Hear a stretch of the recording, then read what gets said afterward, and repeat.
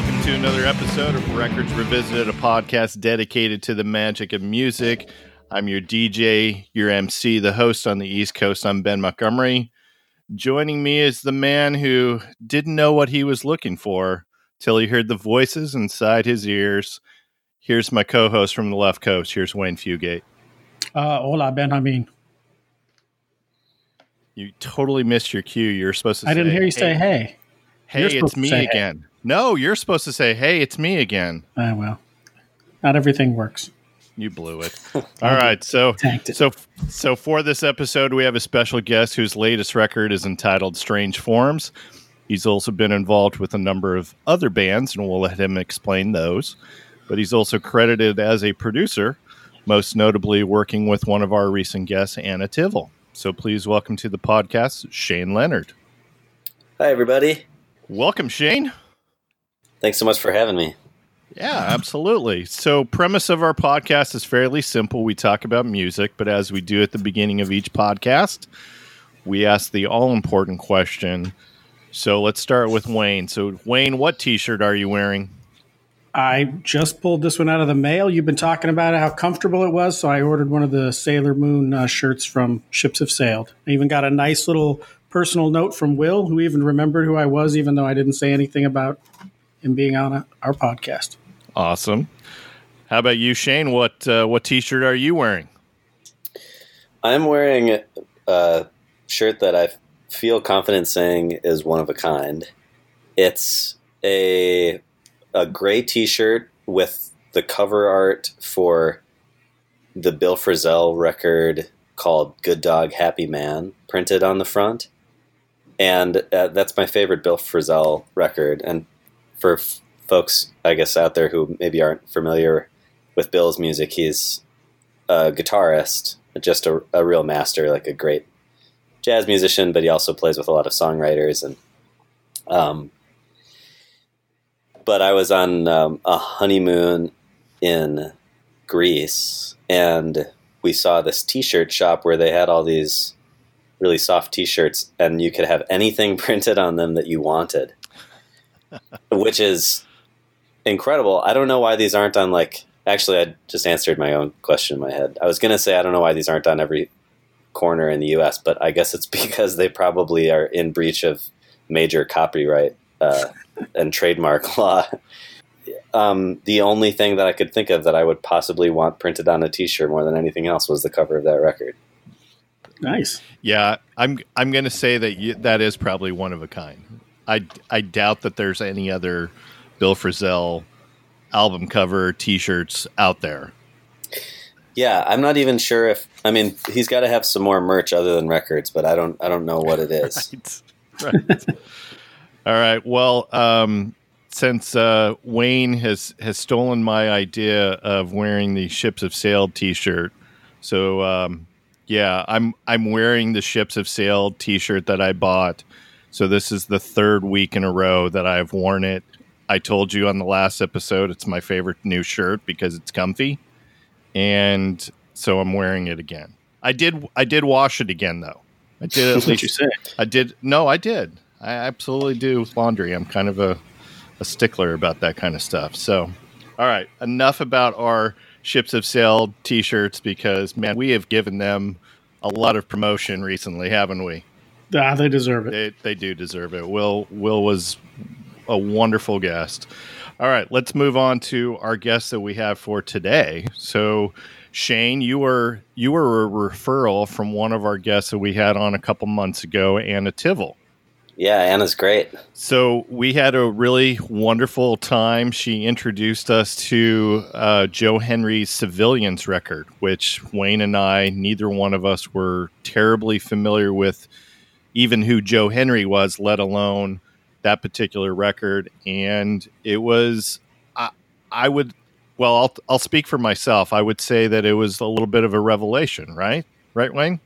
Wow. Oh, absolutely. Turned me into a Joe Henry fan. Yeah, absolutely. Oh, cool. And so we haven't even discussed the follow-up on that. So Anna emailed me a couple weeks after we did the episode. The guy who handles the blog for Joe Henry, some guy, I think he's in France. Is he in France or Spain? Do you recall this, Wayne? No, I did not know he was outside of country. So he posted on his blog about the episode that we did. Somehow Joe Henry found out about it and reached out to Anna. Nice. That's awesome. I totally knew that was I just thought that would happen. And so she emailed me thanking us for having her on the podcast, and she said the coolest thing ever happened. Joe Henry reached out to me and thanked me for that, and she was like, and we've been conversing. So I don't know what that means. I don't know if maybe, Joe Henry's going to produce her next record. I don't know, but anyway. Well, I hope not, because I think I'm supposed to. Nothing against Joe. Right, exactly. So before we get into your production stuff, so let's talk about some of the bands that you've performed with or been a part of, because as I was doing some research on you, come to find out that you were in Field Report for a short time, correct? Yes, it's true. So you're on Marigolden.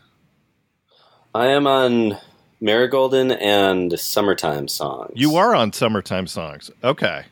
Yeah, I did not tour the latter, but I made it. I was playing drums and doing other things on it, and then I kind of stepped out of the band just as they were getting ready to tour that record. Gotcha. So I have to tell you that from Marigolden, the Home Leave the Lights On is one of my favorite songs from a couple of years ago. Wow. Love that tune.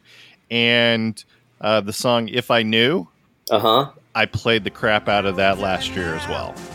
Depends on who we're lying to. We ate the fruit, learned the truth, and spit the pits in the corner of the room.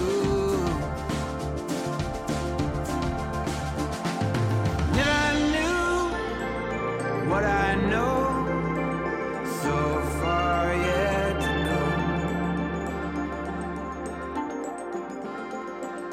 If I knew what I know, so far yet to go.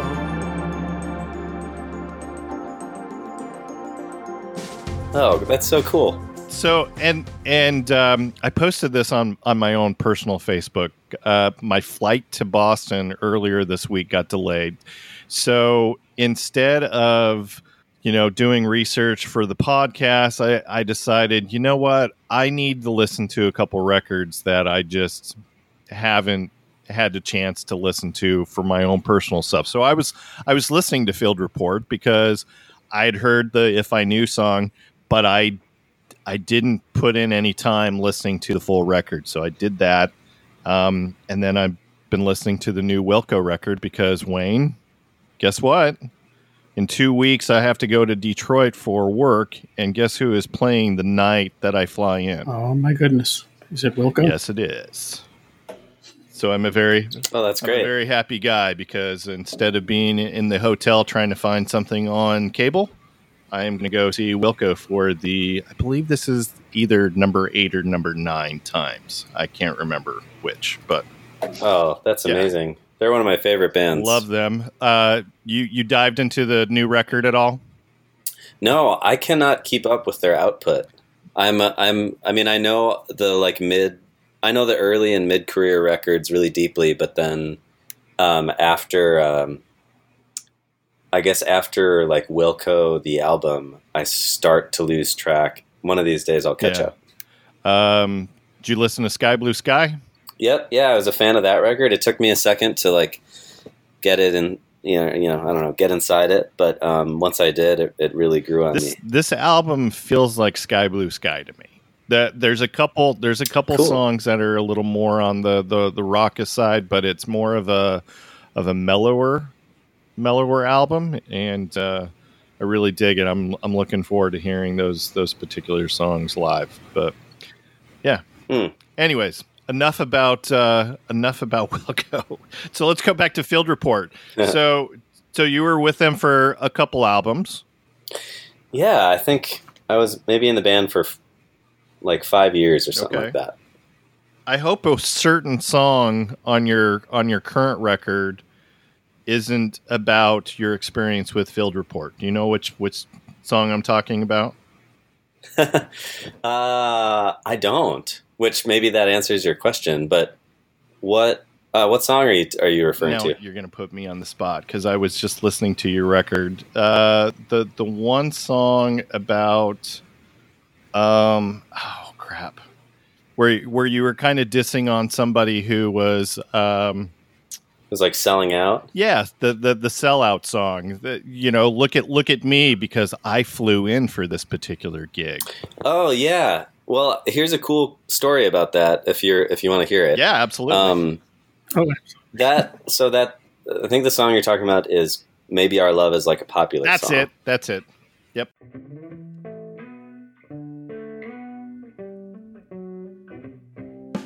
Charlie, won't you please collect your luck before it stops? You don't believe I'll leave you, but I will. And I see less of you each time an album drops. Yeah, I don't like the songs that pay our bills. Well, you handed me a punchline, but I bent it. Just because I took your word, that doesn't mean you lent it. We topped the charts for a time, but the trend is moving on. Maybe our love is like a popular song. And it's actually kind of cool that you cosmically made that connection, because it's definitely not about Field Report or about Chris Porterfield, but it actually exists because of Chris, because a couple years ago, Chris was curating this show at a college, at Alverno College in Milwaukee. And Alverno had done this series of shows where they invite someone to kind of put an idea together. Okay. And they invited Chris to do one. And he wanted a bunch of us, Phil Cook and Monica Martin from Fox and Caitlin Canty and myself and a bunch of other people, to read this book published by this songwriter, Charles K. Harris, who was he was a really prolific songwriter and kind of a hit maker in the vaudeville and Tin Pan Alley movements. And, having a hit back then meant that your song was published as sheet music and sold at the corner store, and then families would bring it home and play it on their piano. And so he wrote this book called How to Write a Popular Song, and he kind of lays out all these rules. And of course it's antiquated, but some of it is sort of timeless. And so our assignment from Chris was one of the assignments was to write a song that follows all of Charles K. Harris's rules. And so that's the song that I wrote. That is awesome. That is awesome. And I wrote it from the perspective of Charles K. Harris's wife, because I couldn't find any information about her. And he came off as pretty pedantic in the book. So I thought, man, who would marry this guy? And how does she feel like as his career is getting on, Right. See, that is the reason why I do this podcast, is I like to hear the stories behind why particular songs are written. So that is very cool. Very cool. There it is. So Kalispell, is Kalispell your own little side project, or is that a group? It's both. Okay. And kudos for asking about it. A lot of people don't make the connection, but that Kalispell was kind of my main project of my own music for maybe a decade. I did a lot of kind of self-booked tours on it, and put out 2 full records and a couple of EPs. And it was music I wrote, but that I brought in other people to play with me. And the general idea was kind of trying to integrate what I was learning about traditional folk music old time fiddle and banjo and that kind of stuff into like contemporary songwriting. And I haven't done anything with it in a while, but that's what that project Cool. is. I saw one of the videos that you made or somebody else made of you with a few folks doing Gary, Indiana. Oh, sure. Was it like outside Yes. and it's kind of drizzling rain? Yeah. Yeah, that was shot at a really cool camp called Miles of Music, which takes place on an island in New Hampshire. Nice. And I've gotten to teach there a few times. Super lucky because it's incredible, and I've made so many musical relationships and friendships through it. But that that video was shot at like 4 or 5 in the morning when the sun was just rising, after we had all just stayed up all night, as songwriters and musicians are wont to do when they're all hanging out, you know? So it's a little bit of a somber video. So it's not because you guys are depressed. It's because you're just super tired. Yeah, it's because we literally haven't gotten any Right. sleep, and it was at the end of a week of doing that. So, Yeah. yeah. And if people are going to go try and find that video, just so you know, the song sounds nothing like the song from The Music Man. It's not that Gary, Indiana. Right. Yeah. Sorry, that's my attempt at humor there. So, but you have a song on your most recent record called Bloomington, Indiana. Are the songs related? Is there something about Indiana that you're fixated on?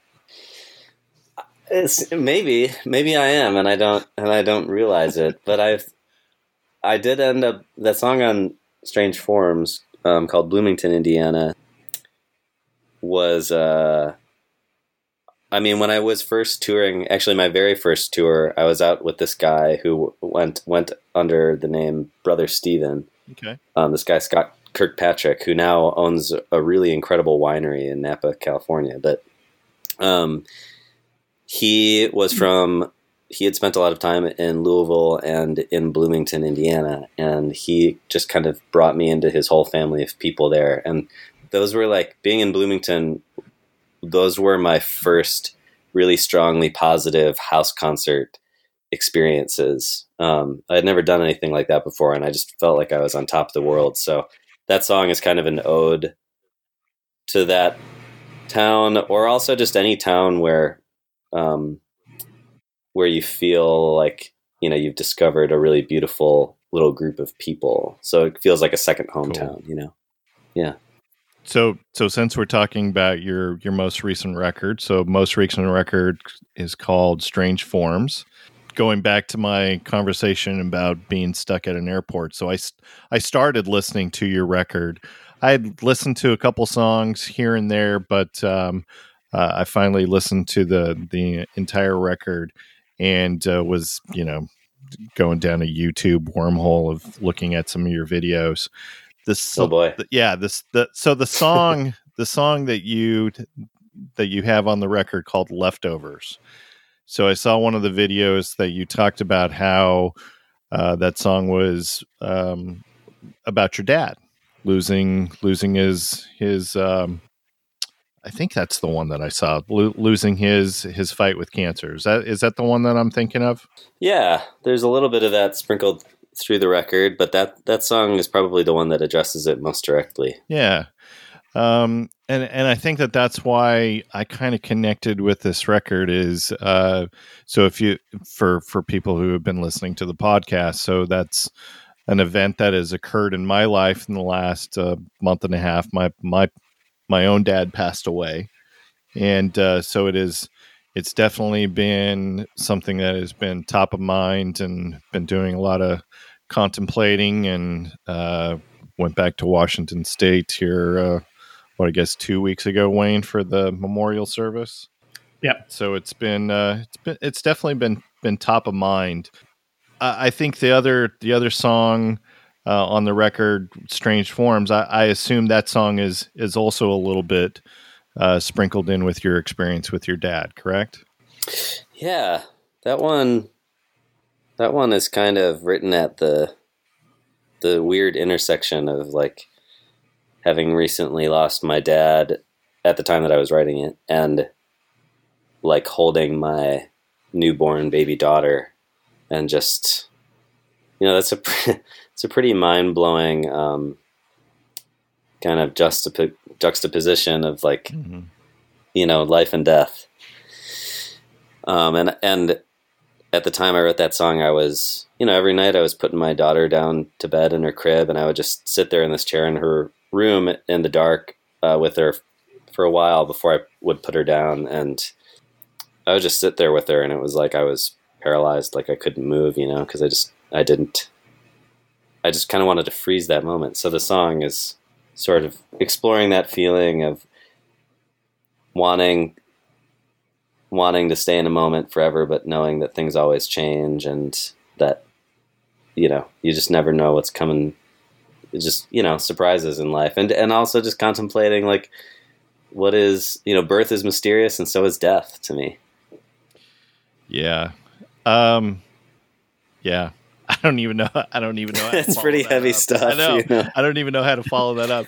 I mean, you know, on that song, there was one line that really resonated with me, and hopefully I get it right because I wrote it down. Where you say, perhaps the fate eternal is a permanent surprise.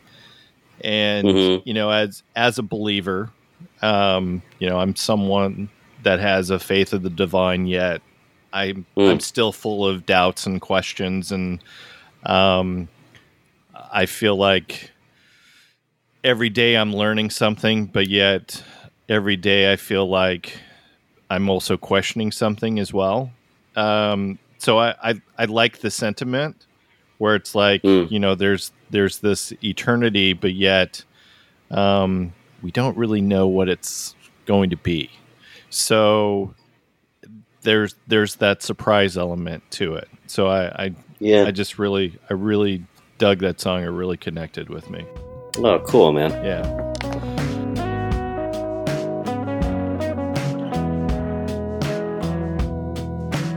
What strange forms we all inevitably take. Well composed in waking life, we sleep with mouths agape. This is also how we die. Perhaps the fate eternal is a permanent surprise.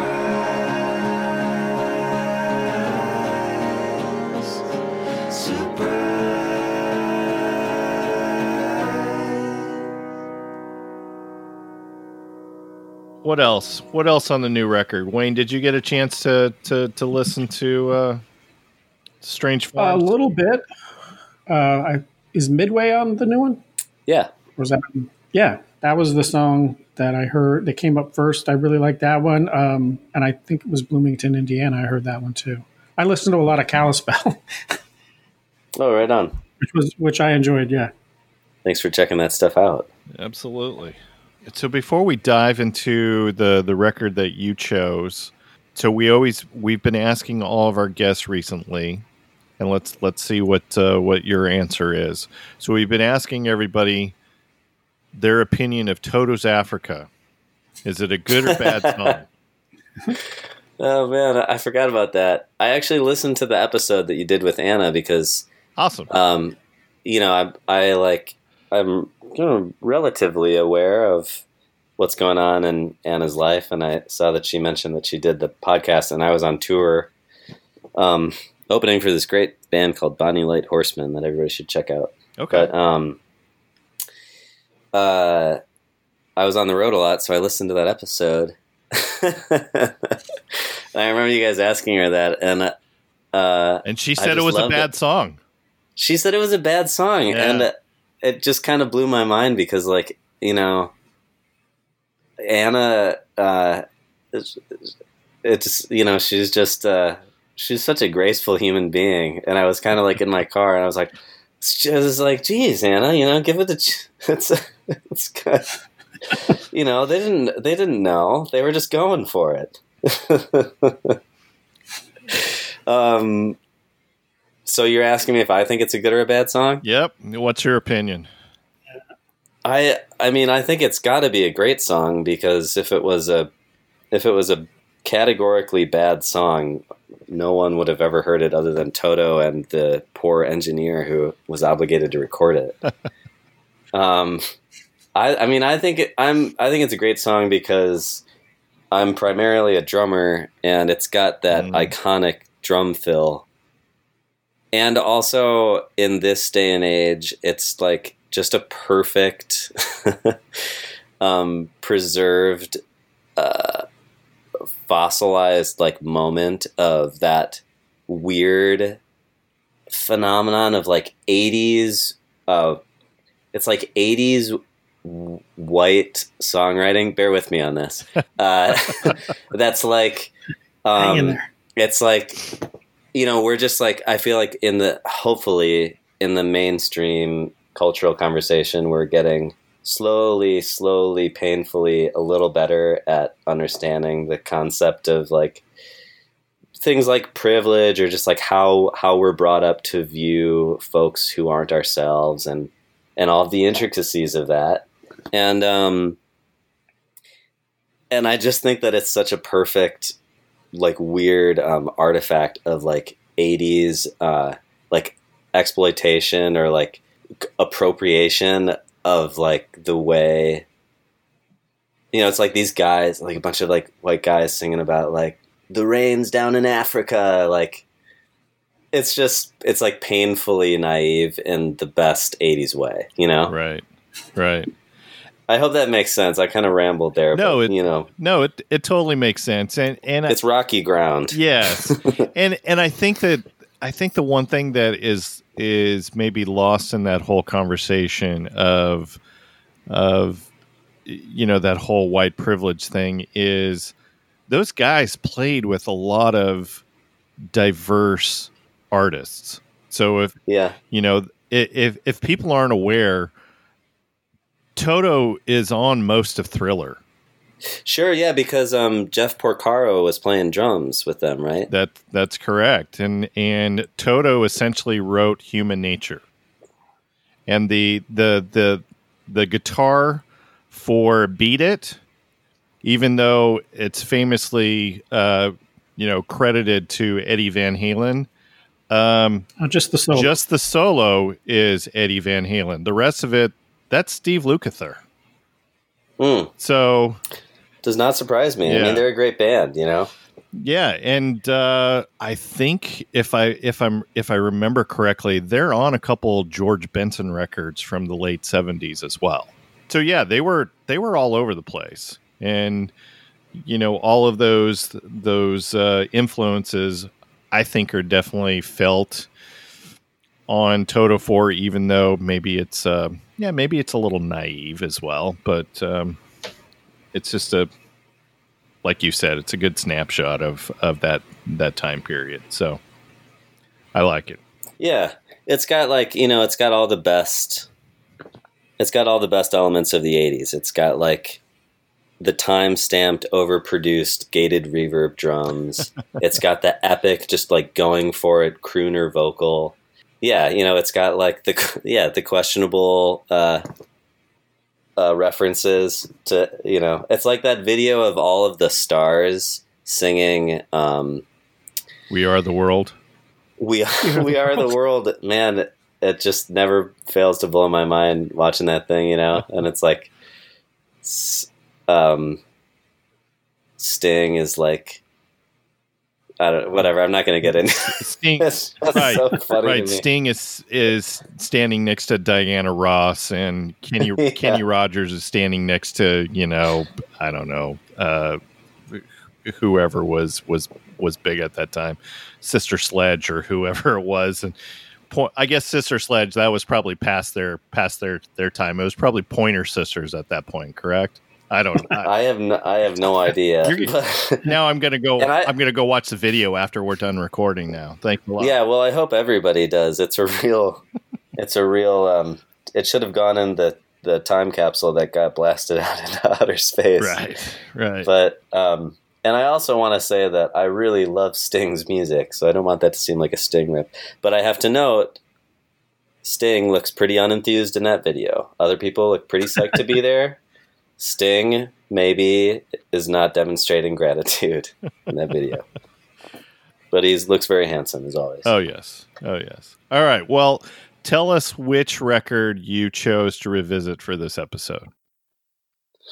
Okay, I chose the album Meaningless by John Bryan. Okay. Who is a film scorer and a producer and songwriter extraordinaire. So tell us a couple of the other records that you thought of, because the email that you sent to me a couple days ago was just classic. Because you said that this was a really difficult choice and probably one of the hardest decisions that you had to make this year. So apologies for that.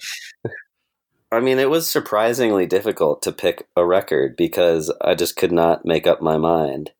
And like I kind of bounced back and forth between I'm sure all of the things that your guests consider. Like, my first thought was to go to just unassailably legendary records that deserve to be talked about time and time again, you know, like So, you know, or like, you know, Peter Gabriel, or that Bill Frisell record that I mentioned before. And then I thought about, like, well, what about something that was that really influenced me when I was a teenager, that I just loved, that like maybe isn't cool to people now, who are like, you know, I don't know, stingy about their taste. Like, I thought about Spice, the debut record from the Spice Girls, and not intending to be ironic about it at all. I literally, like, when I was in 6th grade and I heard that record, it blew my mind. It was everything a 6th grade, you know, kid could want. It was like really alluring stars dancing and singing, and it was the production was like infallible. Songs are super catchy. You guys still there, or did you hang up on me now? No. Okay. Believe it or not, this is the second week in a row that our guest has referenced Spice Girls. So yeah. It seems like they're sort of attempting to enter the zeitgeist again, right? Because didn't they do like a reboot tour or something? I don't know.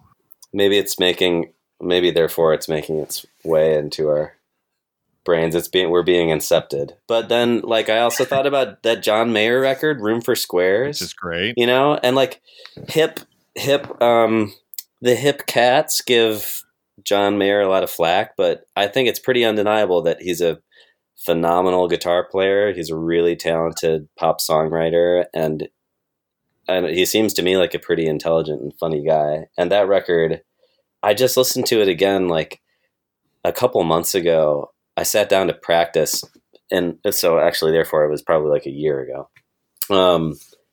But I sat down in like a rare moment where I had the opportunity to practice, and I just wanted to play along to a record. And I knew that like Aaron Sterling and Steve Jordan drum on a lot of his records. And so I put Continuum on, and it just blew my mind. And it was like I saw that Jack Joseph Puig had like produced Room for Squares, and just all these guys that I'm really deeply into now were like at work back then making my favorite records, and I had no idea. Yeah.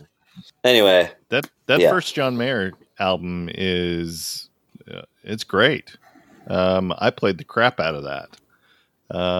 No Such Thing and Your Body is a Wonderland and Neon. I mean, all those songs are fantastic. And he's mostly kind of got crap just for opening up his mouth too much. I mean, I think that there was a time where he was just, I think the reason why there was such a backlash was he just wanted to brag about all the celebrities that he's banged. You know, after a while, I think people get tired of hearing that kind of stuff. So I think, yeah, he definitely got some blowback because of that. And but he's a great guitarist. I mean, I had a couple of friends who went and saw So he played with the Dead, and they said he was just fantastic. I believe it. You know. So let's see. Let's see. Let me go. Let me go down the list that you gave me. So because there's a couple on here that I just don't know. So you also said Oscar Peterson Trio, which that's jazz, right? I love that. Yes, Okay, yes, it is. All right, because I'm not a big jazz guy, so That's fine. Let's see. You also said Cuddle Magic, which I'm not familiar with. That's indie. Yeah, I mean, whatever indie could be, Yeah. can be construed to me now. But Cuddle Magic is just one of my favorite bands, period. And if you ever have the chance to see them live, don't pass it up. Okay. And then you also said Randy Travis, Storms of Life, and that's the one that has Digging Up Bones. Digging Up Bones, man, yeah, best song, some of the best songs, and an incredible voice. Good voice, absolutely. You a country guy at all? Oh yeah. I love especially older country music. Okay. Every couple months here, me and a bunch of the other kind of session guys in town, if you could call us that, we get together and have a country night where we play all the classics for a couple hours, and the bar packs out, and it's a real blast. So my guess is you probably watched the Ken Burns documentary. I have not watched it yet, but I want to. My TV viewing time is extremely limited with 2 small children and a full-time job, but I'm going to watch it at some point. You are going to have a treat. It is fantastic. Yeah, you're going to enjoy that. All right. There was 2 others that you put on here. So Yo La Tengo's and Then Nothing Turned Itself Inside Out. I'm not familiar with that one. I never really got into them. I do own Painful, but that was like, was that their debut or maybe the second record? Yeah, I think it was one of the earlier ones. I'm not that familiar with that one, but yeah, that Yo La Tengo record that I mentioned, a friend recommended it, and I listened to it, and the timing just wasn't right, and a couple of years went by, and it sat on the shelf, and then I put it in one day, and it actually was on a Field Report tour. We listened to it in the van, and it hit, and ever since then, I've just been voraciously consuming everything they come out with. Yeah. And then the last one that you said was A Tribe Called Quest, People's Instinctive Travels, and I know that there's more to that title, but that's and that's the one that has has Can I Kick It? I think so. I recently read this book by Anif Abdurraqib called Go Ahead in the Rain, and it's kind of it's called A Love Letter to A Tribe Called Quest, and I had one of their records. I think it was The Low End Theory. I used to be an English teacher, and I would play that in my classroom in the morning. And so I've been trying to dig into them a little bit more. Cool. All right. So as a reminder, our scoring is going to be based on the number of songs on the record. So Wayne, how many songs on this record? 11. Which means top song is going to get 11 points. Next favorite song, 10 on down to lowest score of 1. So we're going to kick off John Brying's Meaningless with the first song. And this is Gotta Start Somewhere.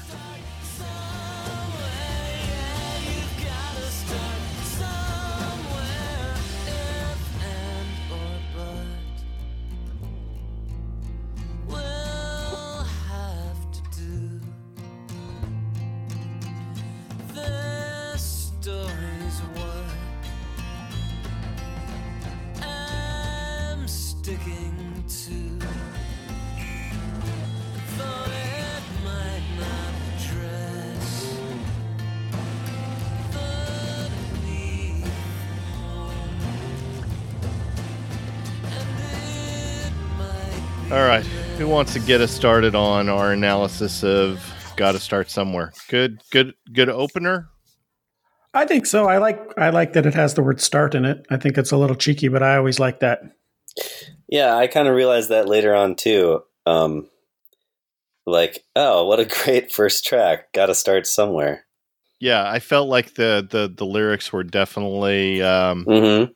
definitely placed well, because it's like, well, here's my record, and I guess we'll start it here. So I did Yeah. like that that aspect. I would say this, and I think we'll carry on this conversation on the next song, but I feel like a common theme on this record is that a lot of the songs kind of show like a little bit of lack of confidence in his own abilities or talents or whatever you want to call it. I mean, I think he tries to, I don't know if he's trying or if it just comes across as, well, I'm kind of this lovable loser on some of the tracks. But I think that confidence is, I don't know, is that maybe the reason why this record got made originally in 97 and didn't come to light until he released it on his own, 4 or 5 years later? Yeah, I don't really know.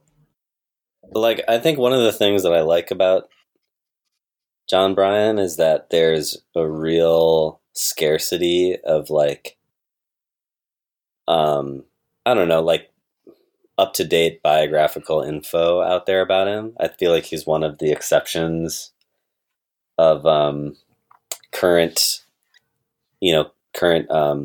music movers and shakers, because he kind of restricts his.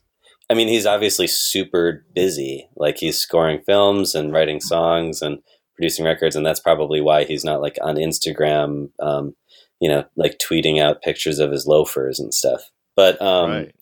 but my understanding on what you were just saying is that that there was an interest from the record label Atlantic to maybe put out a record of his, and they were asking for material, and he gave them this stuff, and that maybe there were some, I don't know, some ups and downs with like conversations with labels, and that he ended up self-releasing it on his own label, which I think is just to say, self-releasing it. And and I feel like for me, one of the like reasons that I picked this record is that there's the some of the magic about it is that you have kind of restricted access to it.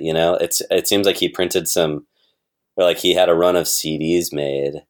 I don't think it ever came out on vinyl, or like maybe it came out on cassette. I'm not sure, but like you can't even, it's not on any of the streaming services.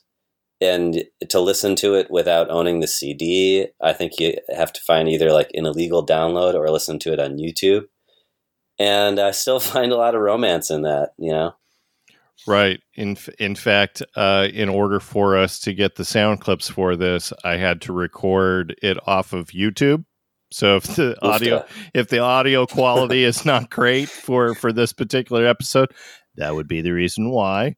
So yeah, it's not on any of the streamings. It's not on Spotify. He's not going to make his scantly, 35 cents per month off of the Spotify listens for this record. So yeah, there you go. I basically did the opposite of what Anna did, like you were saying before. She chose someone really I don't, who people could like easily access and check out, and also like a hero of hers who might even get in touch with her. I chose someone who probably will never hear that we talked about his record, and nobody who's listening to this probably has, even though he's so important, probably very few of them have like heard of him. Right. But that's kind of like why, I don't know. I guess that's why I have so few followers on Instagram or something. Maybe it's not my forte. The strategic moves. Well, maybe you should start tweeting about Spice Girls and John Mayer. Maybe that will get you some extra follows. I don't know. Okay. Yeah, because I don't think the Bill Frisell shirts are going to get you a lot of followers. just saying. Just saying. You sound like my wife. Yeah. But and I think that there is a I don't know what the word is for this, but there's a certain magic for people who are just wanting to do their own thing and can make a living at it. So obviously John Bryan is doing okay for himself as a scorer. I'm sure a lot of it has to do with his relationship with, the director of a lot of those pictures. I mean, he's just for anybody listening to this who isn't familiar. Some like, highlights, I guess, would be like Magnolia and I Heart Huckabees and Punch Drunk Love and Eternal Sunshine of the Spotless Mind, and the list just goes on. And records by Amy Mann and like Robin Hitchcock and Kanye West and Fiona Apple. So his sound is everywhere, And the director, that's Paul Anderson, is that correct? Paul Thomas Anderson, yeah. Paul Thomas Anderson, yeah. Yeah. So he's got a nice little relationship with him. Going back to the Magnolia soundtrack, so he was involved for a time with Amy Mann because he was in the last incarnation of Till Tuesday, like that last record. That's right. And yeah. I think he played on a couple of her first solo records. So I guess talk about another artist who is kind of doing her own thing, like. The last couple Amy Mann records, those aren't available on Spotify either. I think they are actually. The singles are. Isn't the singles are Mental? Because I feel like I've listened to Mental Illness on Apple Music. Okay, maybe she is not on Spotify. In fact, I'm just gonna go look here because if you try and listen to the Magnolia soundtrack on Spotify. Guess what song you're not going to hear off of that soundtrack? You're not going to hear Wise Up. That is not available. So yeah, Mental Illness is on. But the previous record, or the most recent record, what is the name of that? That is not on Spotify. And most people don't give a crap why I'm even looking at that. So, yeah. But I will say, just to fill time while you're looking at Spotify here. No, I'm just kidding. But I did find, like, on the topic of the unavailability of this record, in reading or rereading the Wikipedia page about it, I went to the CD Baby site where it was originally sold. Yeah, so did I. Yeah, and it's so cool on there. I mean, at first I was totally psyched because I thought that I would be able to actually buy the CD from there, and I ended up finding it like a used copy on evil Amazon. But on CD Baby, there's a track by track write up from John Bryan, a little like blurb about each of the songs, and I printed it out so that if it's relevant, I can reference it during our conversation. On the CD Baby, I don't remember the last time I've went on CD Baby. I guess I am not contributing to.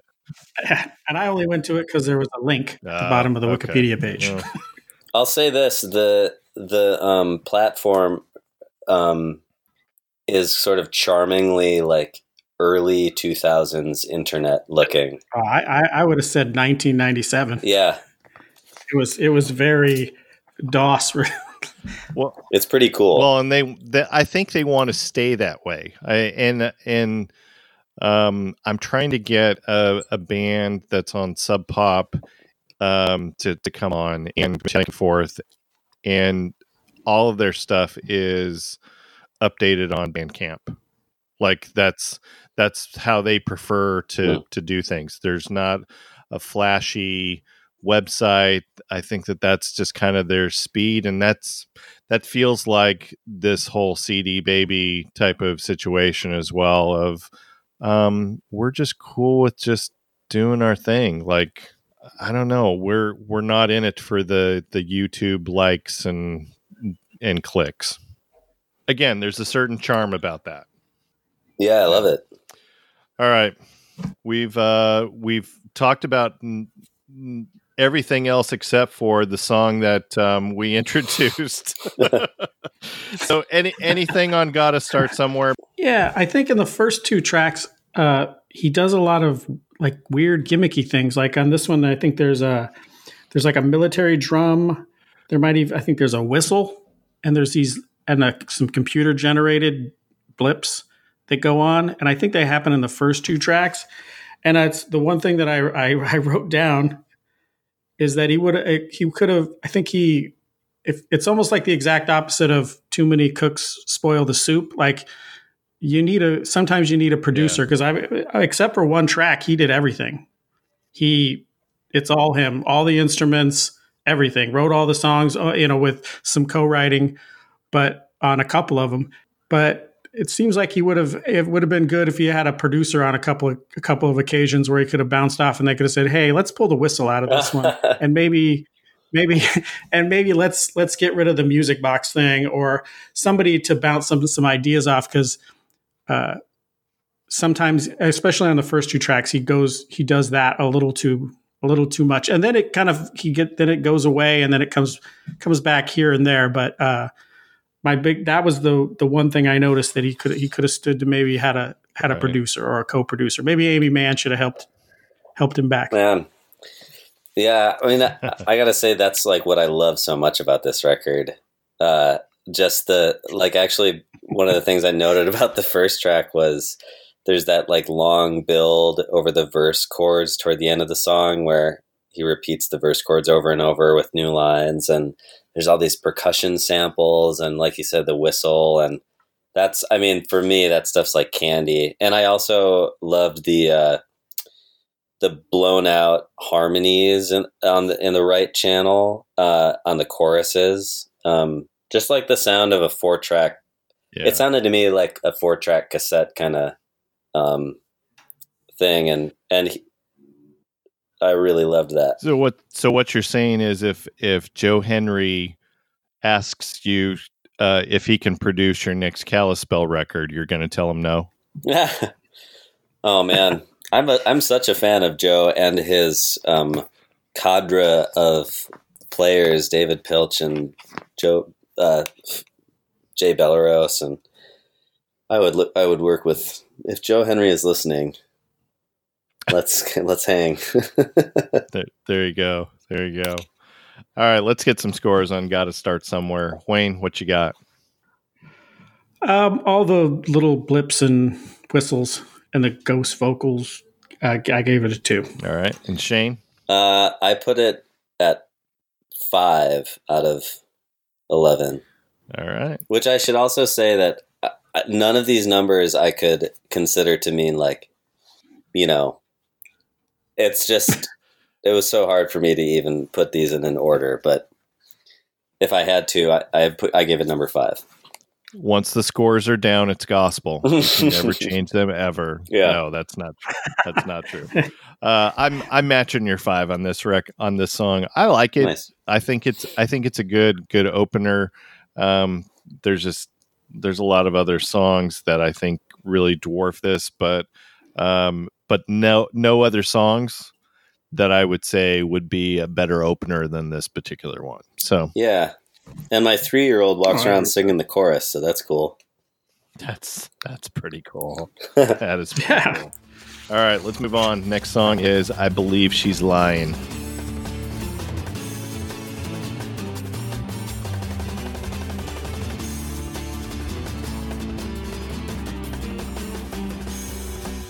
The power of suggestion, the element of chance, and the subject now in question is the same old song and dance, and the time that we invest in setting traps out in advance so we can spend the weekend staring in a trance. I believe she's lying. Trusted, undermine my faith in her in time. I have every confidence that she'll dismantle mine. Given time, it's a given time, it's a given. I think categorically we all really kind of dig this song. I like the percussion on this. It's very interesting. The harmonies, which I wrote in my notes. I assume that's just John overdubbed, and then I did one other factoid check today, and to your point, Wayne, yeah, it's all John for the most part on this record. So yeah, that's all John on the backgrounds. I think so going back to what I was saying about the themes of this of him trying to portray himself or trying to portray the narrator of each of the songs as kind of this lovable loser. Is this song lovable though? Oh, I love it. So I guess to that point it is. I think this is it isn't my top score, but that's because of a couple of production things. But I think this is the strongest song as far as I'm surprised that this hasn't been covered and made a hit. I think the couple of the things that I would prefer that he left out were there's an auto tune, like his backing track almost sounds auto tuned, the background vocals. And I think it feels rushed. Like the drums are so fast that it doesn't seem to, it's like the melody doesn't seem as fast. So it comes out, it has this weird rushed feel to it. But I mean, I love that there's almost like this Spanish guitar breakdown that he does towards the middle and then again at the end. But like I say, as far as lyrically and melody wise, I think this is the best written song. And I can't believe people aren't clamoring to cover it, make it a hit. This one is like the one that puts the biggest smile on my face. And I think it's because, and I guess this is a theory, but the drums, you could like, a really good drummer could play drums that fast, but it wouldn't sound like it does on this song. And so my theory is that he recorded the drums to tape with the tape running at a slower speed. And this is kind of like it's not an uncommon practice, but playing it with the tape at a really slow speed and then speeding it up or like bringing it back up to speed significantly so that then when you sing to it, the drums are like at this double time sort of like almost superhuman level of like, even though they're fast, there's like a tightness, an almost unnatural, tight consistency to them that I just thought it sounded so cool. And like, there's drum fills and cymbals and things in there that just wouldn't sound like the pitch of the cymbals wouldn't sound that way if they were just actual, if it hadn't been sped up. And I got so inspired by that. I was thinking, man, I want to do that on my next record. And then I love the vocal thing on the choruses and then later on the verses. I can't tell if I think that he's singing into or like rerouting his already recorded vocal into some kind of a harmonizer. And I don't think that it's just like a set it and forget it harmonizer because the quality of the harmony is changing. But I think it's one of these things where like you sing into it and then you play the harmony on a keyboard and the keyboard assigns your vocal to like all of these different pitches that you're playing. Anyway, that's really getting nerdy about it, but that's awesome. I thought it was great. But I don't think that the narrator is a likable guy. I think that the narrator is like an intentional, it kind of sounds like an asshole because it's a fear of commitment song. And I think you're kind of supposed to hear the narrator and be like, oh man, you got to kind of chill out a little bit.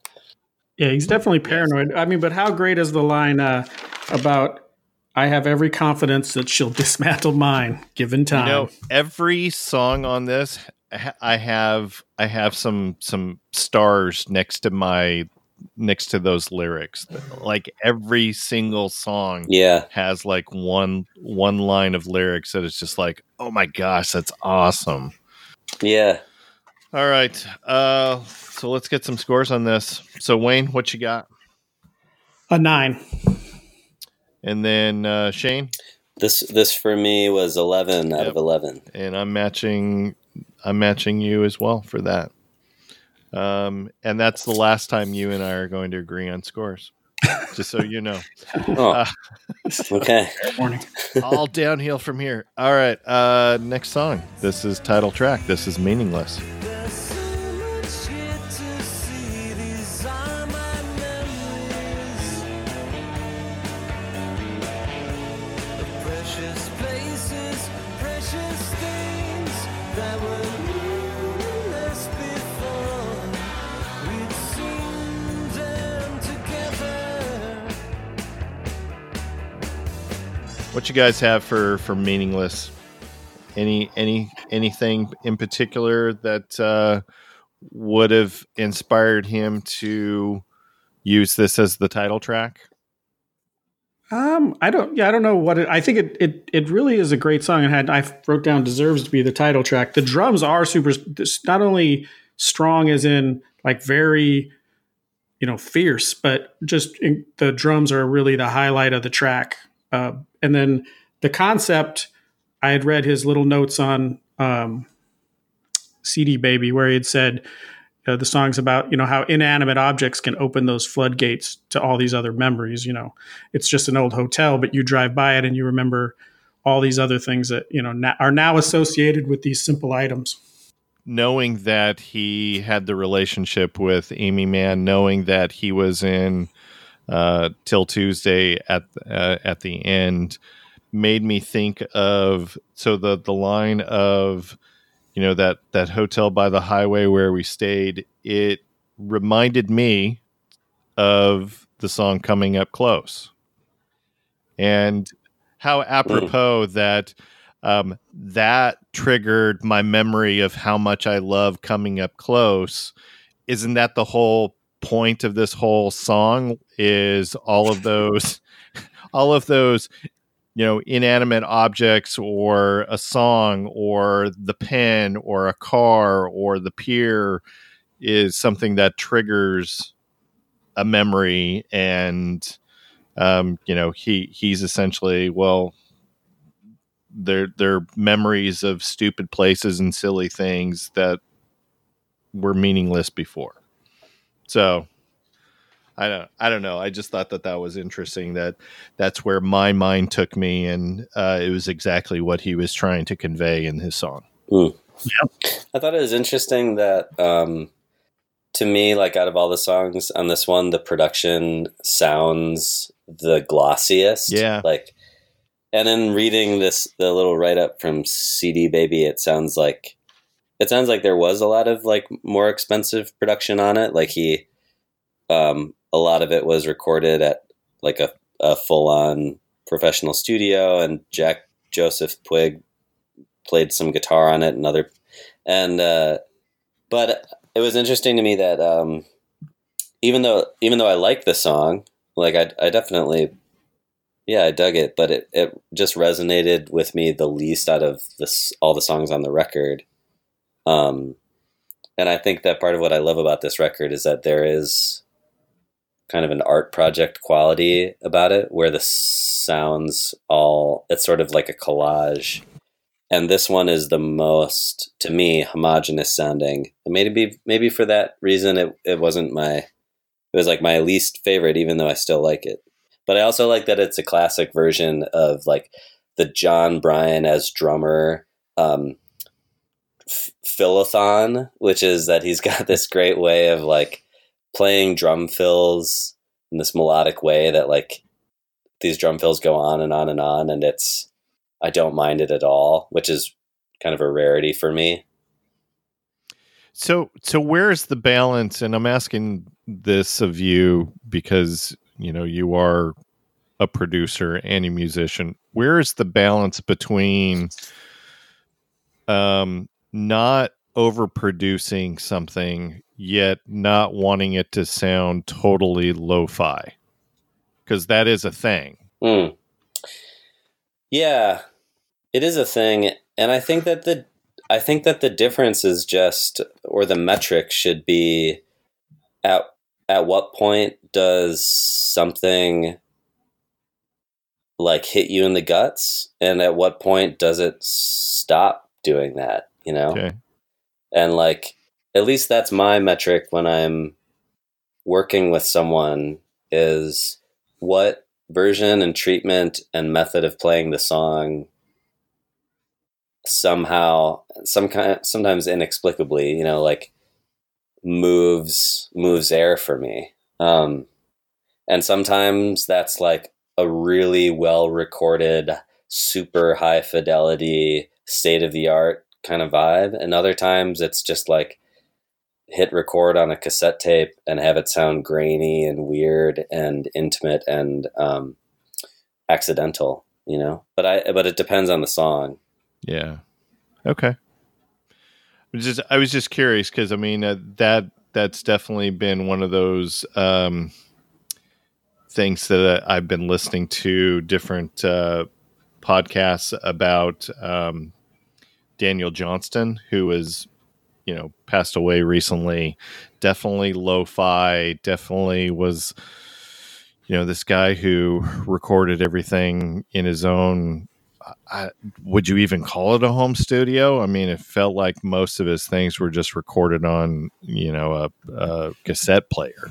Yet he is completely revered in the indie world for his songwriting talents. So I was just curious where the line is between lo-fi and you know, the overproduction of things. So Yeah. Yeah, I mean, it's like, I kind of think that there isn't a line. It's just like, you know, nobody would want to hear Coldplay's Parachutes, like, recorded shittily, you know? But everybody wants to hear, you know, like, Daniel Johnston. Mhm. You know, if Daniel Johnston was singing into, like, a U87, you know, like a really not just like a classic, really nice microphone through like a very expensive preamp into, you know, whatever, into Pro Tools, that would sound really, it wouldn't be the same. Like the sound of those records is part of the music because it, I feel like the way that you record something and the way that you treat something sends a subliminal message to the listener about what their expectations should be. And if it's lo-fi, you're saying what you're listening to is the art of this and the spirit of it. And when it's super high fidelity, like top 40 pop, you're saying what you're listening to is the breadth and span of sound and the sheer like physical power of, you know, like you're not thinking deeply about like the inner turmoil of the singer. You're being moved by the sound of the song. So if somebody took one of Anna Tivel's songs and put a dance track to the backing of it, it would lose a little something. Is that what you're saying? Maybe, but I'd still buy it, and I'd encourage everyone else out there to as well. There you go. All right. Nice. Did you hear that, chain smokers? Yeah. All right. Let's get some scores on Meaningless. Wayne, what you got? I gave it a 10. Okay. And I gave it a 7. And then Shane? I gave it a 1. All right. Least favorite song. All right. That leads us up to Ruin My Day.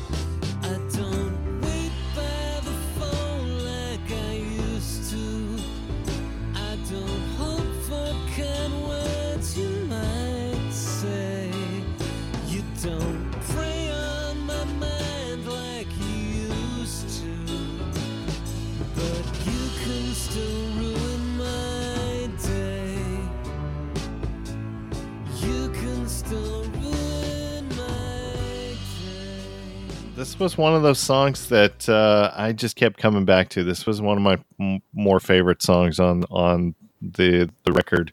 It felt raw to me.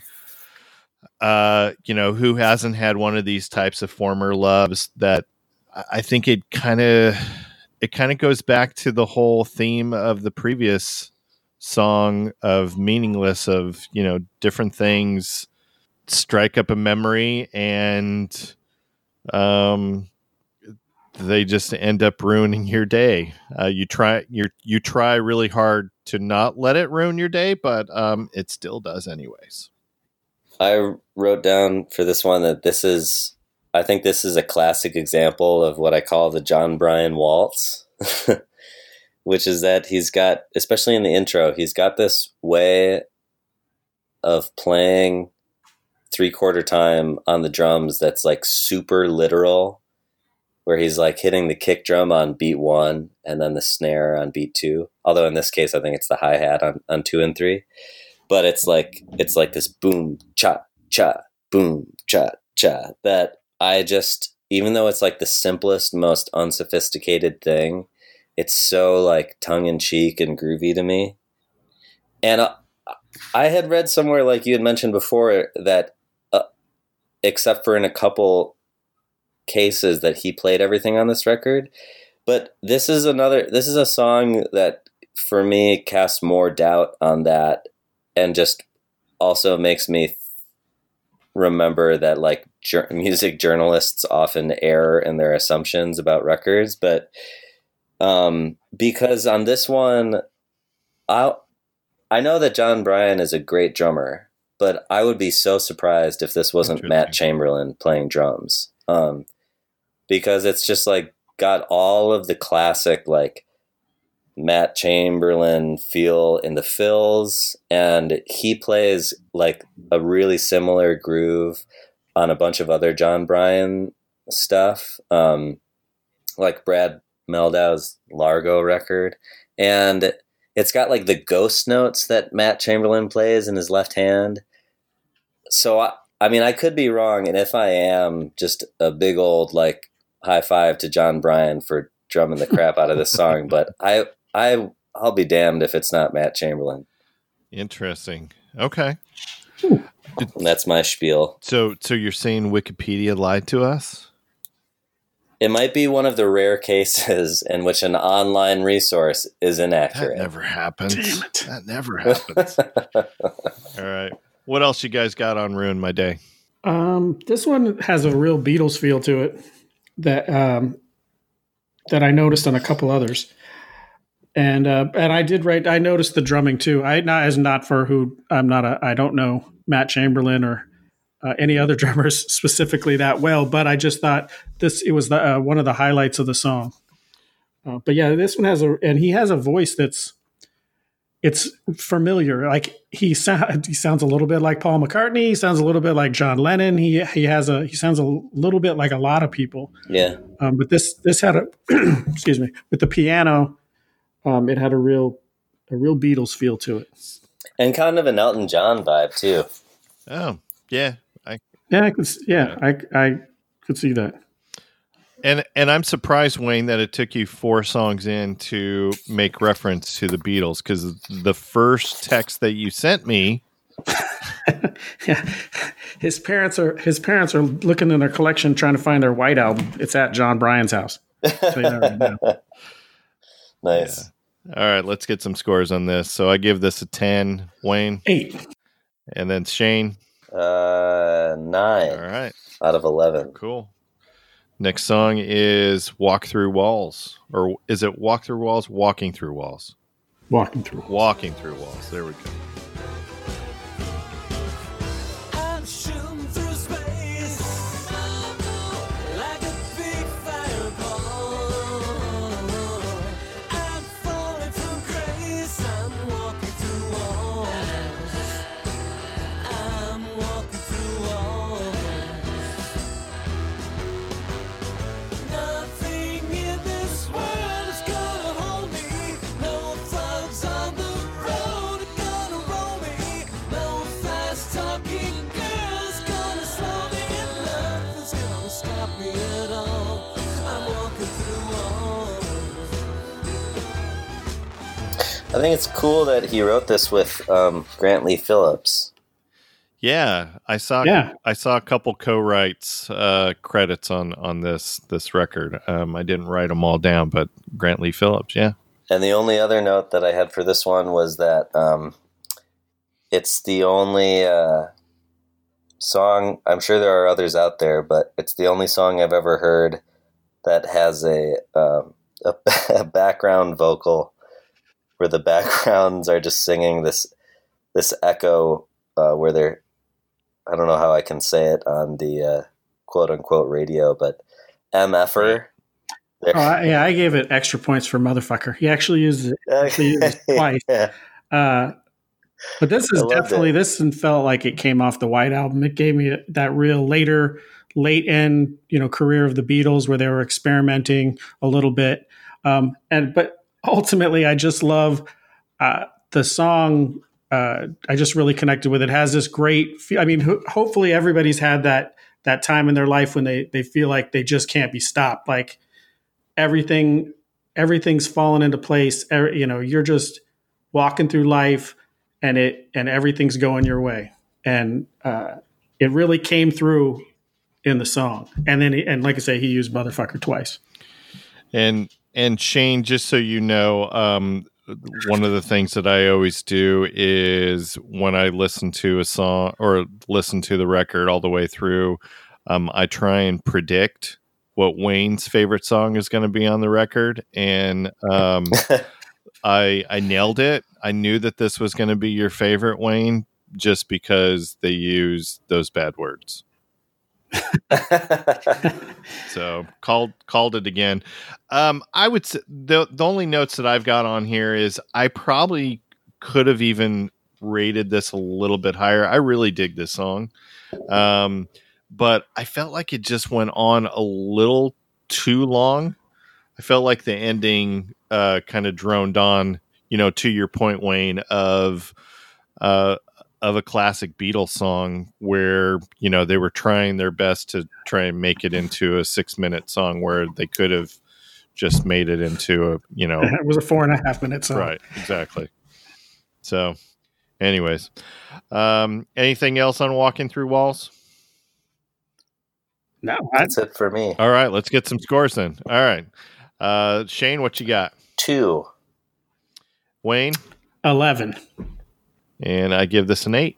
And that leads us to Trouble.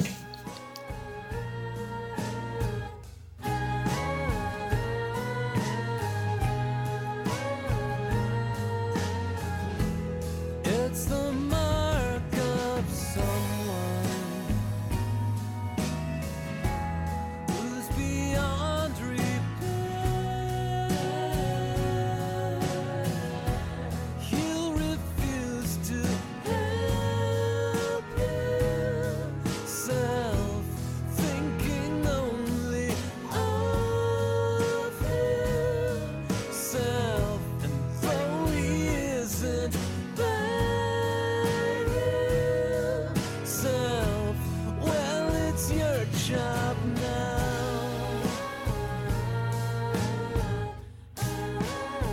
And I rated this a little bit higher because the melody of this got stuck in my head. Yeah. It's super catchy. And correct me if I'm wrong, but one of the things that I read, again, because the internet never lies, is Elliott Smith covered this song. Yeah, a bunch of people have covered this.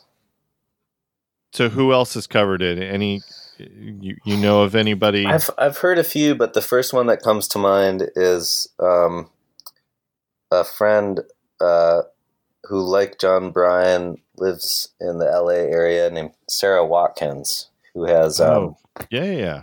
Sarah's awesome, and I think that I've heard her cover this. Okay. Yeah. Now I gotta go look for that because I love Sarah.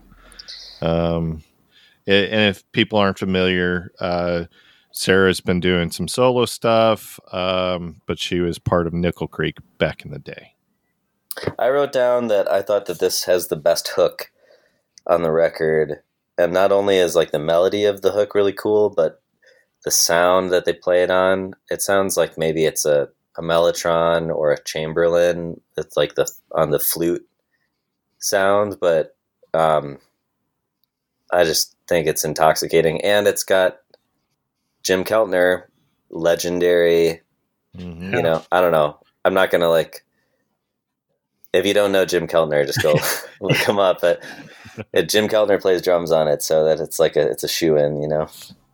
Yeah, and he's got a whole litany of musical friends. One of the things that I read is he used to do shows at Largo in LA, and it was pretty famous for the people who would just stop in and play with him. I think he still does that too. Does he I still think do he it? still does it. Yeah, I think it's once a month. Time to go look at the Largo calendar for you people who are in California. So that could be a really special treat. Someday I'll make a pilgrimage over to that. There you thing. go. Yeah. One question that I had on this for this song, and it's on a lot of the other songs. Are you okay with his high parts? So he hits almost. I wouldn't say that it's a falsetto, but he does get up pretty high in the range.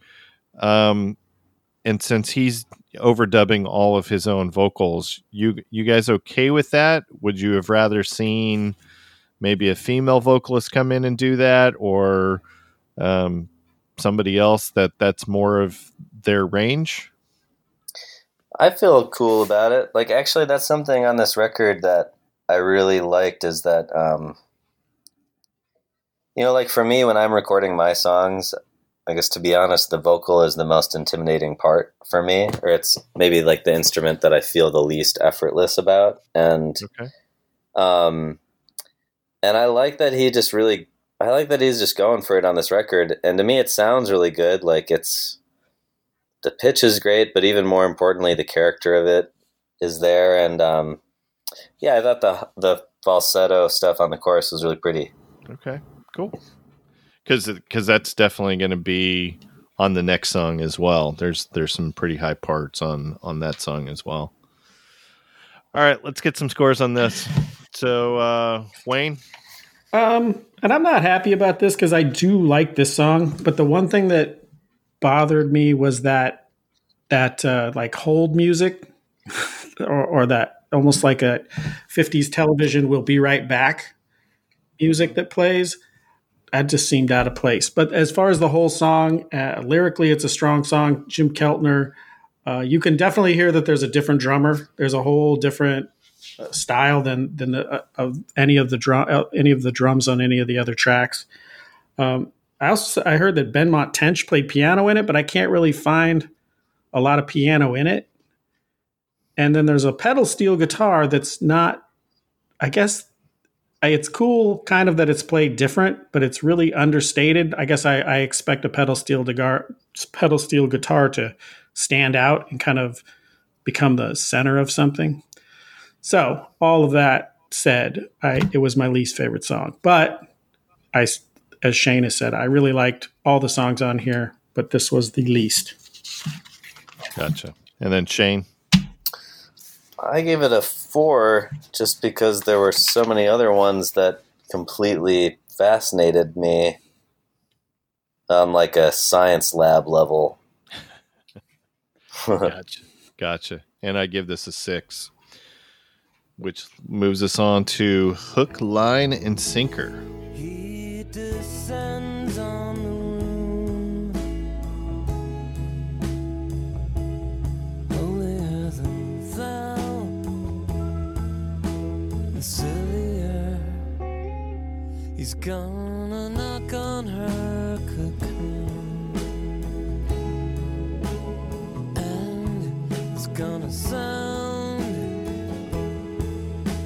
familiar, and she'll go for it every time, putting herself in peril. She'll go for it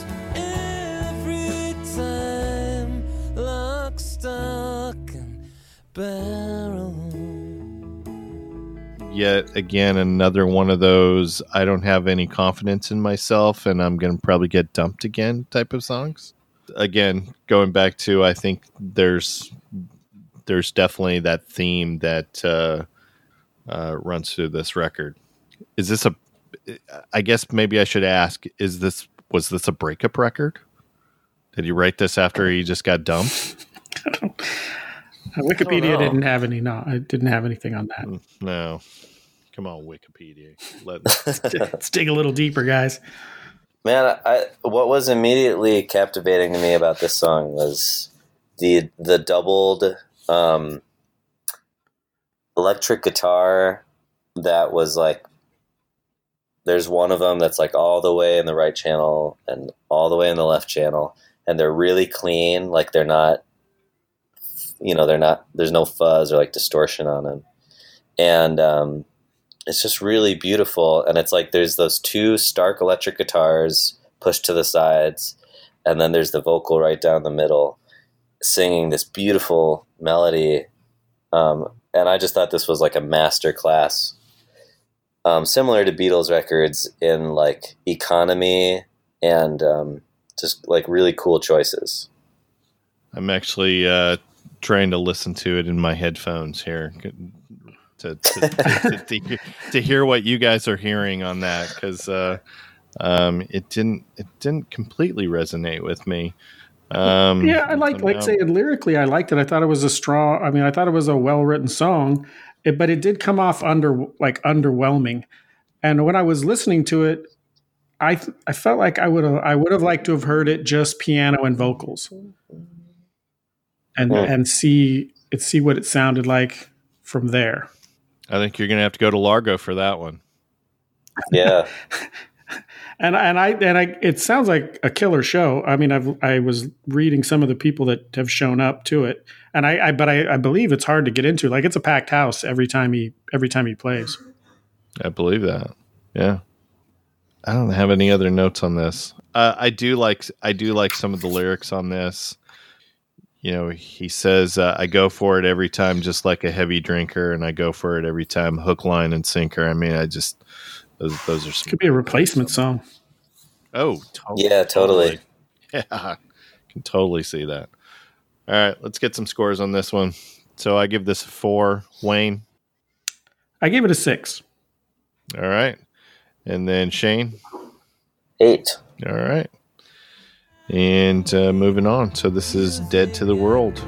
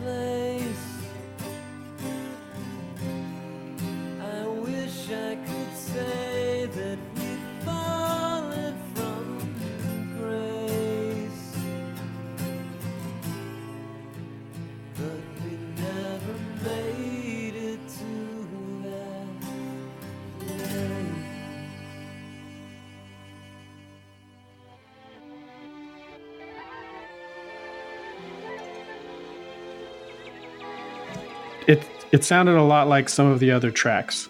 I started to notice this one felt like it might have been done already, and then the weird, like the Disney ending,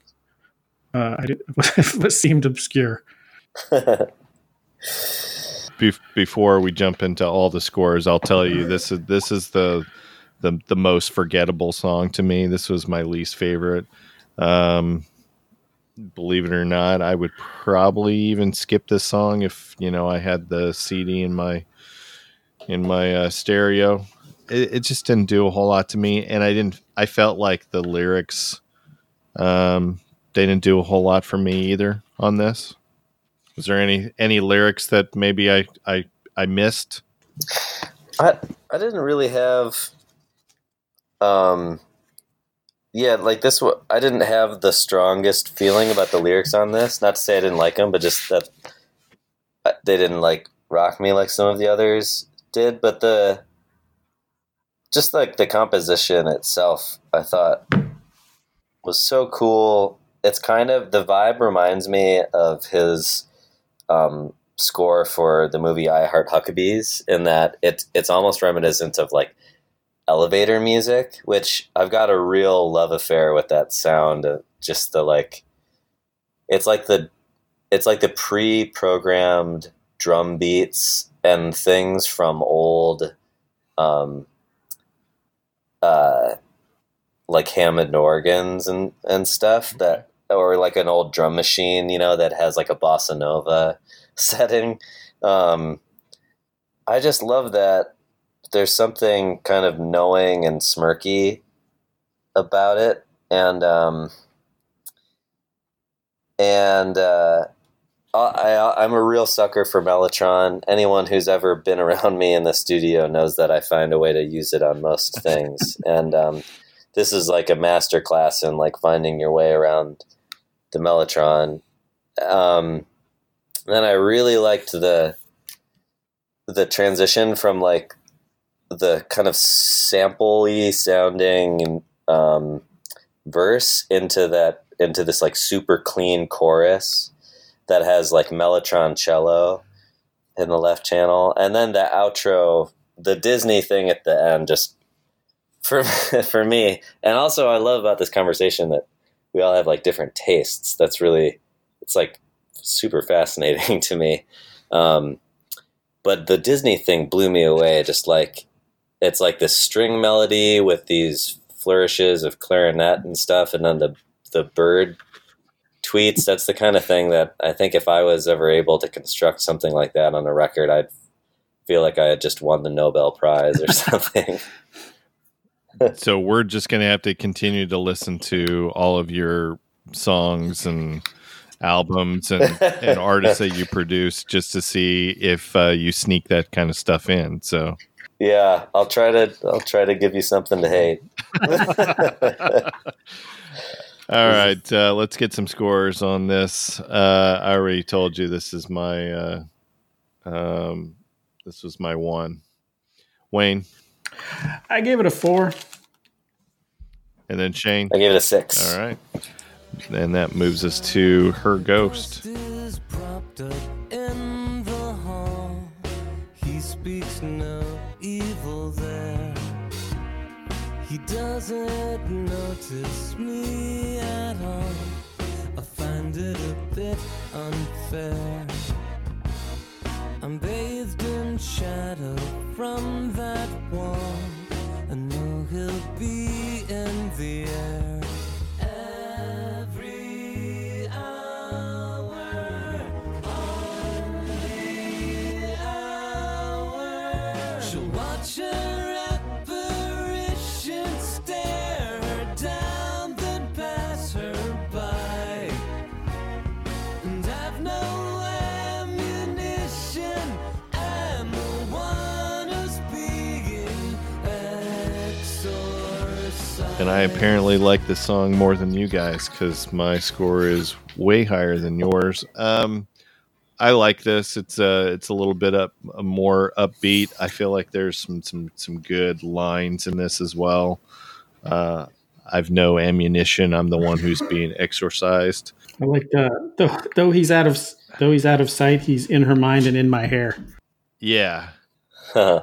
And I like the fact that the other dude that he's talking about like doesn't even think enough of the narrator to know that he's the competition. So I don't know. I just thought that was cool. I let me ask you this on the line where the way that he pronounces the every hour on the hour. Did anyone think that the way that he was using that was like an announcement on AM radio news talk, where they say, the weather and the headlines every hour on the hour? I felt like that was like super pronounced. Was he trying to do something like that? I didn't notice that. I did think that it was clever that, her ghost, you'd almost instinctively think that she's a ghost, but it was almost like her pet ghost. Yeah. Yeah, maybe. This about Casper. I don't, But it did. It had a. I got a Burt Bacharach feel. which is probably why your score is lower. I'm okay with Fine. a little Burt. When he plays with Elvis, I'm all right with it. But I liked that this one, like, I guess you could say this about the whole record, but especially this song, it's really hard to write a song about, I mean, it's hard to write songs about love or about exes or jealousy that doesn't come off as kind of like trite or textbook or overdone.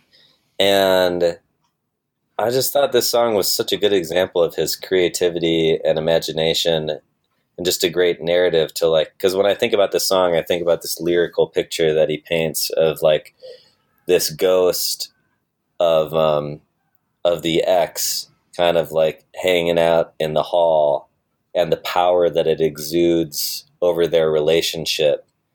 Even though it's somebody who's gone, it, like, you know, it lingers. And that's just such a cool, like, tangible way to talk about jealousy, as if it's like an actual apparition that you would like to banish, you know? Right. Yeah. Yeah, the last lines of "So long as he's the life in her, he'll be the death of me." Yeah. Yeah. I mean, that's just like, it's genius, you know? And he pulls it off with such graceful hand that, like, you hear it and you just think, oh, that really makes sense. That's so good. But when you actually sit down and try to do that stuff, it's not easy, you know? And I also liked the trumpet solo, which I could be wrong. And if John Bryan ever listens to this, please forgive me. But it reminded me of my favorite moment on the Phil Collins record, Both Sides, in which, so Phil Collins made this record mostly at his house by himself. And there's a couple moments where he plays like a trumpet solo with what sounds like, it's like the trumpet sound on an old Casio keyboard or something. And the trumpet solo on this song, to me, definitely sounded like it was maybe the trumpet from the Mellotron or a Chamberlin or something. And for people who aren't familiar with what those are like old tape-based keyboards where they play samples of different instruments from tapes that are inside the keyboard itself. And that's like the sound of this record, is those keyboards. But the trumpet solo to me sounded like kind of a cheesy trumpet, you know, pre-recorded trumpet, which I loved. That's cool. All right, let's get some scores on Her Ghost. I give this a 9. Wayne? I gave it a 3, but I like it better than the previous song, so I think I may have scored it quickly, which I didn't seem like it. I gave it a 3 as well. Leads us to second to last song. This is Same Mistakes. I don't wanna make the same mistakes with you. I didn't lie, but I withheld the truth. I don't wanna make the same mistakes with you. And I'll just throw this out. This was a largely forgettable song to me. However, I do like the lines of, the line is thin between a selfish act and things you do to keep yourself intact. No truer words have been spoken. Yes. Fair All enough. right. What you guys got on Same Mistakes? It was the middle of the road for me. I mean, he kept it simple. The music box ending, I wasn't a super fan of, but I did kind of like how it connected the next song to it. But and I think this I think this one has an accordion in it. So this guy is, as I mean, multi-instrumentalist is an understatement if he also played the accordion. That we know of, if Wikipedia hasn't lied to us. Well, I just heard an accordion. I don't know if it was him. My hat's off to him. Yeah, I think it's a pump organ, like one of those small military field pump organs that there's this company called Esty that used to make them, and I've been looking for one for like decades. Actually, if anybody listening to this has a line on an old military, one of those small pump organs, I'll gladly pay for it. But I like that. To me, this one sounded the most vulnerable, which made me really love it because it sounded, it just sounded the most stripped down, and even the way that it was mixed, like the guitar is pretty quiet in relationship to the vocal, and the sound of the guitar is very like unadorned. It's a little distant and it's a little dark, and it just doesn't seem like somebody obsessed over the way they recorded the guitar. And that just made me love it so much, because it was like, oh, this is the one where I feel like when I'm inside this song, it's the one where I feel like I can get the closest to what it would actually be like to be in the room with him when he's working on this stuff. Okay. Yeah, I can see that. Anything else we want to chat on Same Mistakes? We all good? No. All right, let's get some scores. That's it. Shane? I put it at number 7. And then Wayne? 5. And I've got this as my 2. And let's wrap up this record. So this is Voices. Please can I see you every day?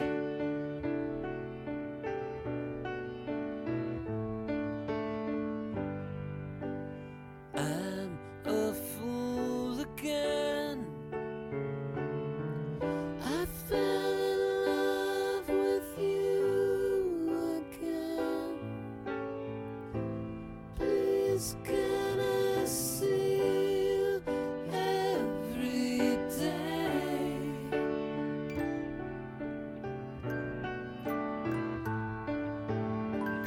You didn't know what you were looking for till you heard the voices in your ears.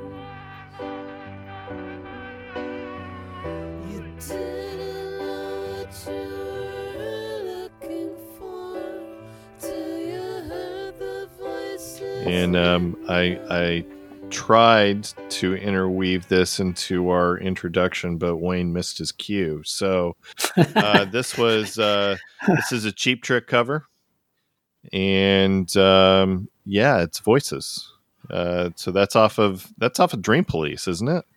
Yeah, that was the second single off Dream Police. Yeah, and we keep meaning to do a Cheap Trick episode, and it just hasn't happened. We've talked about it for at least 6 months. Yeah, since February. Yeah, we'll get there. We'll get there eventually. What do you guys think about this cover? If you put this side by side to the Cheap Trick version, what do you guys have to say about this one? I don't think that would be fair, but I think it covers should either be you should either do it true to form or put your own spin on it. And I think that Cheap Trick is so guitar driven that for him to take this and turn it into a piano song was in and of itself pretty cool. And it took me till the chorus. I'm a huge Cheap Trick fan, and I heard the song started playing, and I'm like, I know this song. I've heard this song before, and it took me till the chorus to realize who it was. So I like that he was able to put a completely different spin on a song that I've been listening to for most of my life. But again, the tempo it almost started to plod at some points, and then the piano gets like overly deliberate, like banging on the keys in a couple of spots. But and those are just minor things. Because, like I say, I thought taking a guitar-driven song and completely reinventing it as a piano song was not only interesting, but it was a great take. Yeah, my notes here are you took a Cheap Trick song and turned it into a Todd Rundgren song. Mm. So maybe I don't have quite as high opinion of this particular song that you guys do, but I liked it the first couple times I listened to it, and then after listening to the record in whole multiple times, it kind of lost a little bit for me. But Shane, what you got on voices? Well, even though I'm kind of familiar with Cheap Trick in that, I know they're a band, but I'm embarrassed to say that I haven't had my time with them yet. Like, I haven't listened to them very much, and so I'm not super familiar with all of their stuff. And when I listened, like for the longest time, when I had heard this record, I didn't know that this was a Cheap Trick song until just recently. So I haven't heard the original version, but I mean, this one I was pretty blown away with how it's kind of just a masterclass in harmony writing. And I feel like at different moments you can hear the Beatles influence coming through, and other moments are almost like an homage to Queen. In the way that like the harmonies are arranged, which is pretty badass because, I mean, I don't know, how many songwriters working today do you hear and you say like, oh, they sound like they're influenced by Queen, Yeah. Like you kind of have to be pretty bold.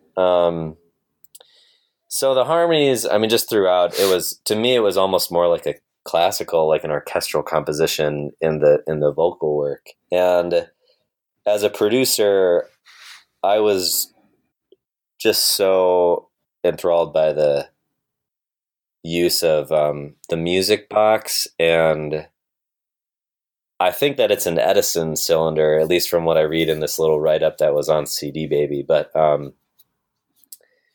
just the samples of like other, the music box in this old recording were just so haunting, and I thought it was so cool how he overlaid them over the key of the song, and therefore they were given a sort of a darker sound. If anyone listening has never heard of an Edison cylinder, which wouldn't be surprising, this is like basically the earliest form of reproduction of audio. Like, you've got a literal cylinder of wax that has the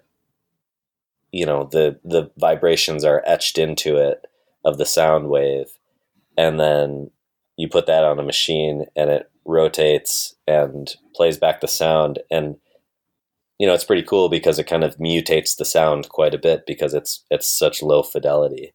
But that's like the earliest form of compact discs.